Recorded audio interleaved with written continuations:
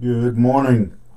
Thank you for starting another week off here with me this morning as we continue to just move through the Psalms and to learn their great teaching. The Psalms are such a great book because they express such a range of feeling and emotion that eventually we all can identify. There's Psalms of great joy, there's Psalms of great sadness, and everything in between. And so I think that's the reason that we enjoy the Psalms so much, is you can practically always find one that speaks to your situation. And so this morning we're going to be picking up in the 22nd Psalm, and somewhat of a change from where we finished last week with the 21st Psalm. The 21st Psalm was a psalm of great joy. It was a psalm of great happiness, of celebration, of thankfulness for all that God had provided for David. And now the 22nd Psalm is going to be the opposite end of that spectrum. This is a psalm of great discouragement, depression on David's part. It is also a psalm that is a prophetic psalm. It is a psalm that points toward the suffering, the death of Christ, as you'll see immediately when we start in to the actual text. The connection to the suffering of Christ is apparent. And so as we start into this psalm, again, as I said, it's one that again, we finished last week looking at a psalm of victory. This is one of discouragement, and all of us, at times in our life, we deal with those types of situations. Sometimes it's physical, sometimes it's mental, and sometimes it's financial. Sometimes it's brought on by family situations or friends who have betrayed or backstabbed. There's a lot of reasons. It's brought on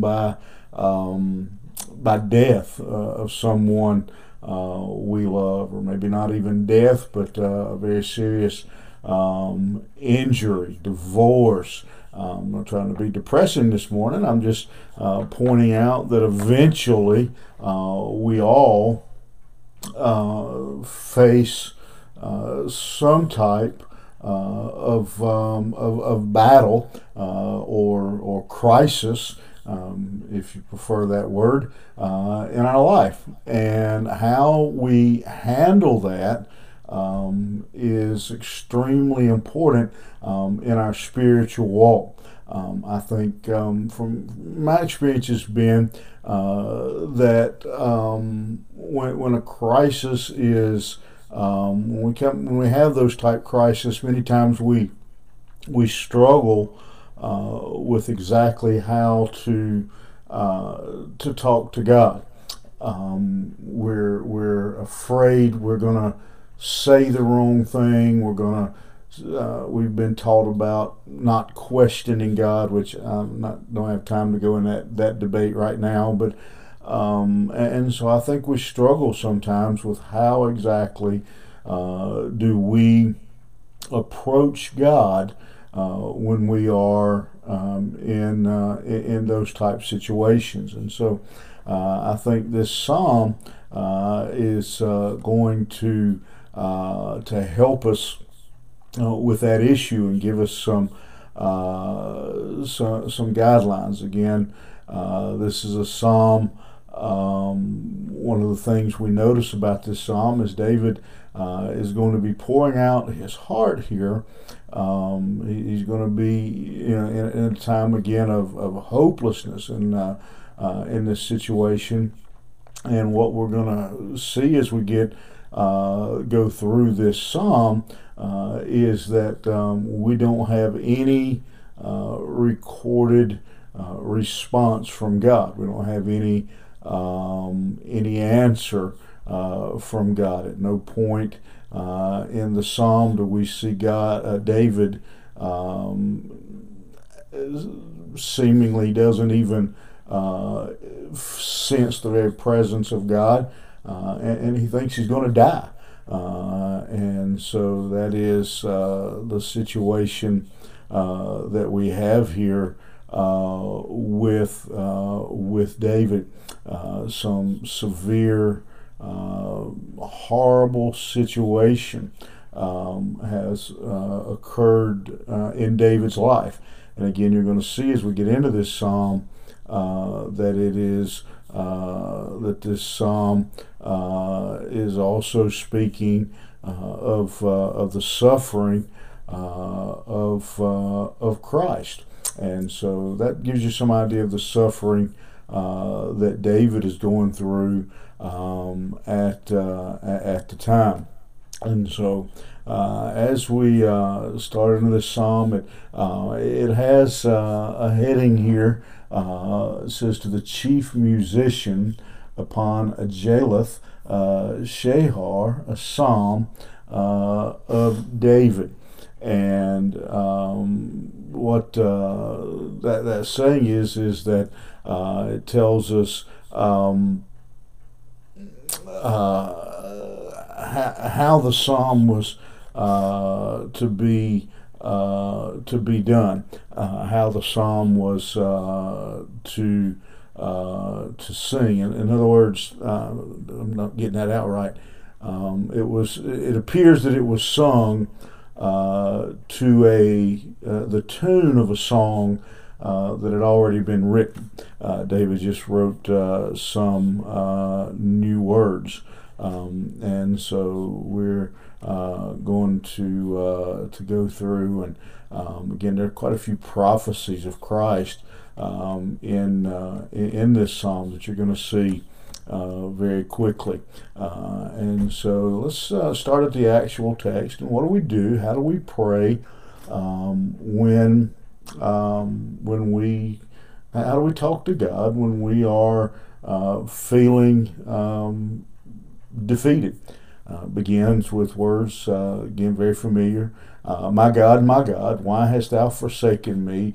Why art thou so far from helping me and from the words of my roaring? And so, as I said, it's very apparent that this psalm has connections to Christ and his crucifixion. So, one of the first lessons that we learn then from this text in approaching God in those times is that we actually, and this is something some people struggle with for some reason, David pours out his heart and he tells God that he feels like he has been forsaken. He tells God, I feel like you have abandoned me.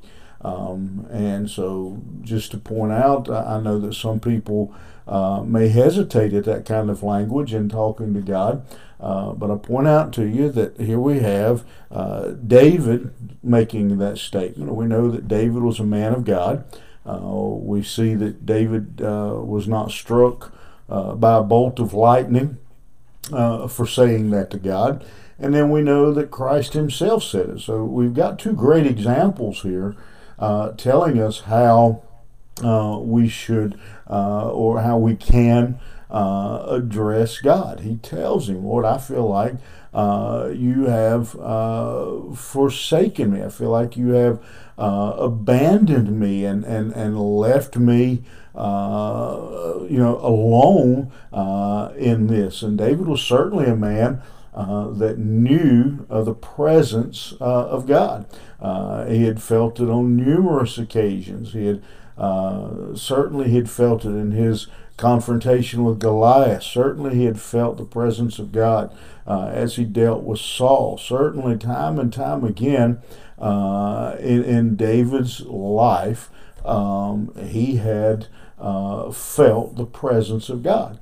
And so certainly if he knew the presence of God, he recognized when it felt as if God had abandoned him. And he uses a word here that for some people cause maybe some immediate tension when he says, my God, why hast thou forsaken me?" He asked the question. He says of God, "Why have you forsaken me?" And most of us have been taught all our life, never question God.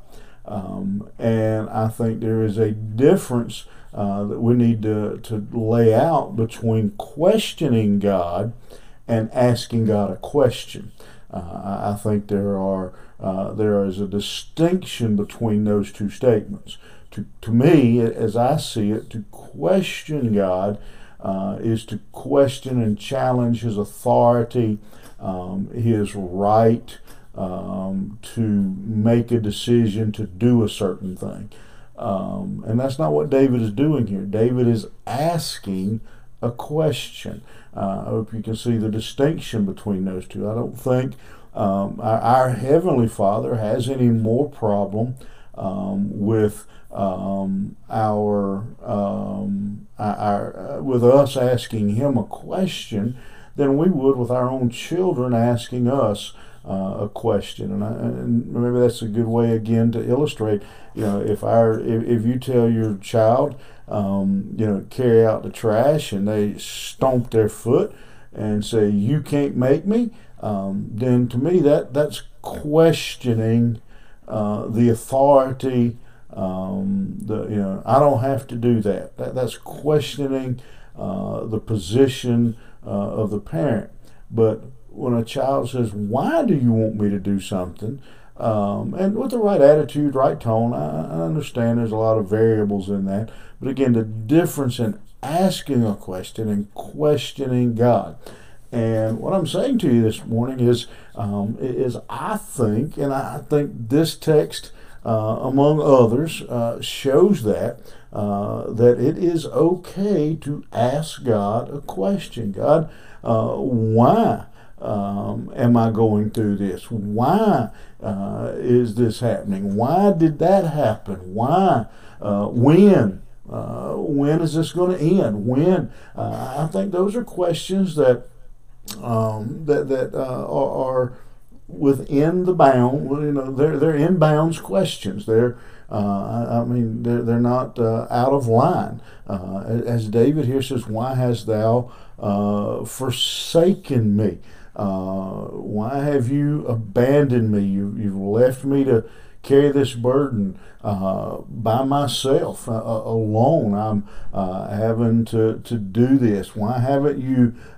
He goes on and says, "Why have you not helped me?"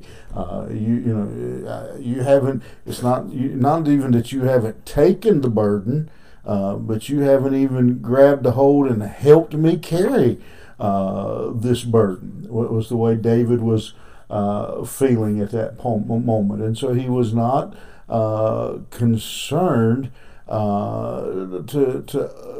He was willing and able, and again, there's no indication here that riled God or upset God whatsoever.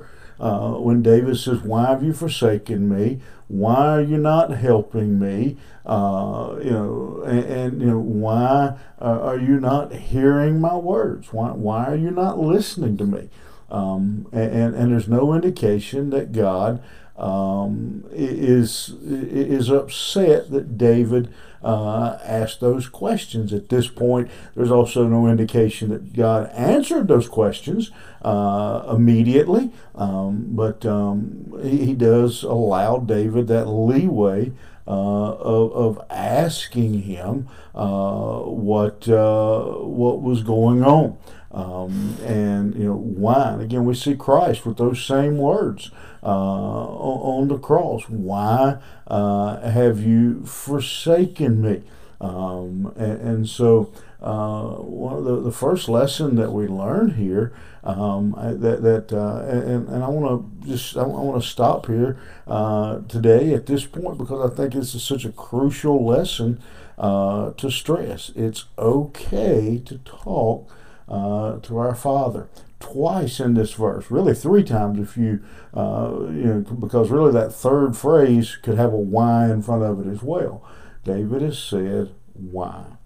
And so today, I want you to think on that thought a little bit about how we deal with discouragement and crisis in our life, and that it is okay to ask God why, when, where. Again, not challenging God's authority, but simply asking for more information, more to feel His presence, to have His guidance in those situations. I think God not only allows that, I think God expects that, I think God appreciates that, us asking Him for that kind of wisdom and leadership in our life. I hope you have a good day. I hope you don't feel this way. I hope your life is more like the 21st Psalm, a psalm of victory. But just in case, when the issues come and the problems come in your life, feel free, I believe, based on God's Word, to go to God and ask Him why, when, where, to ask for more information. Have a great day. We'll see you back here first thing tomorrow morning.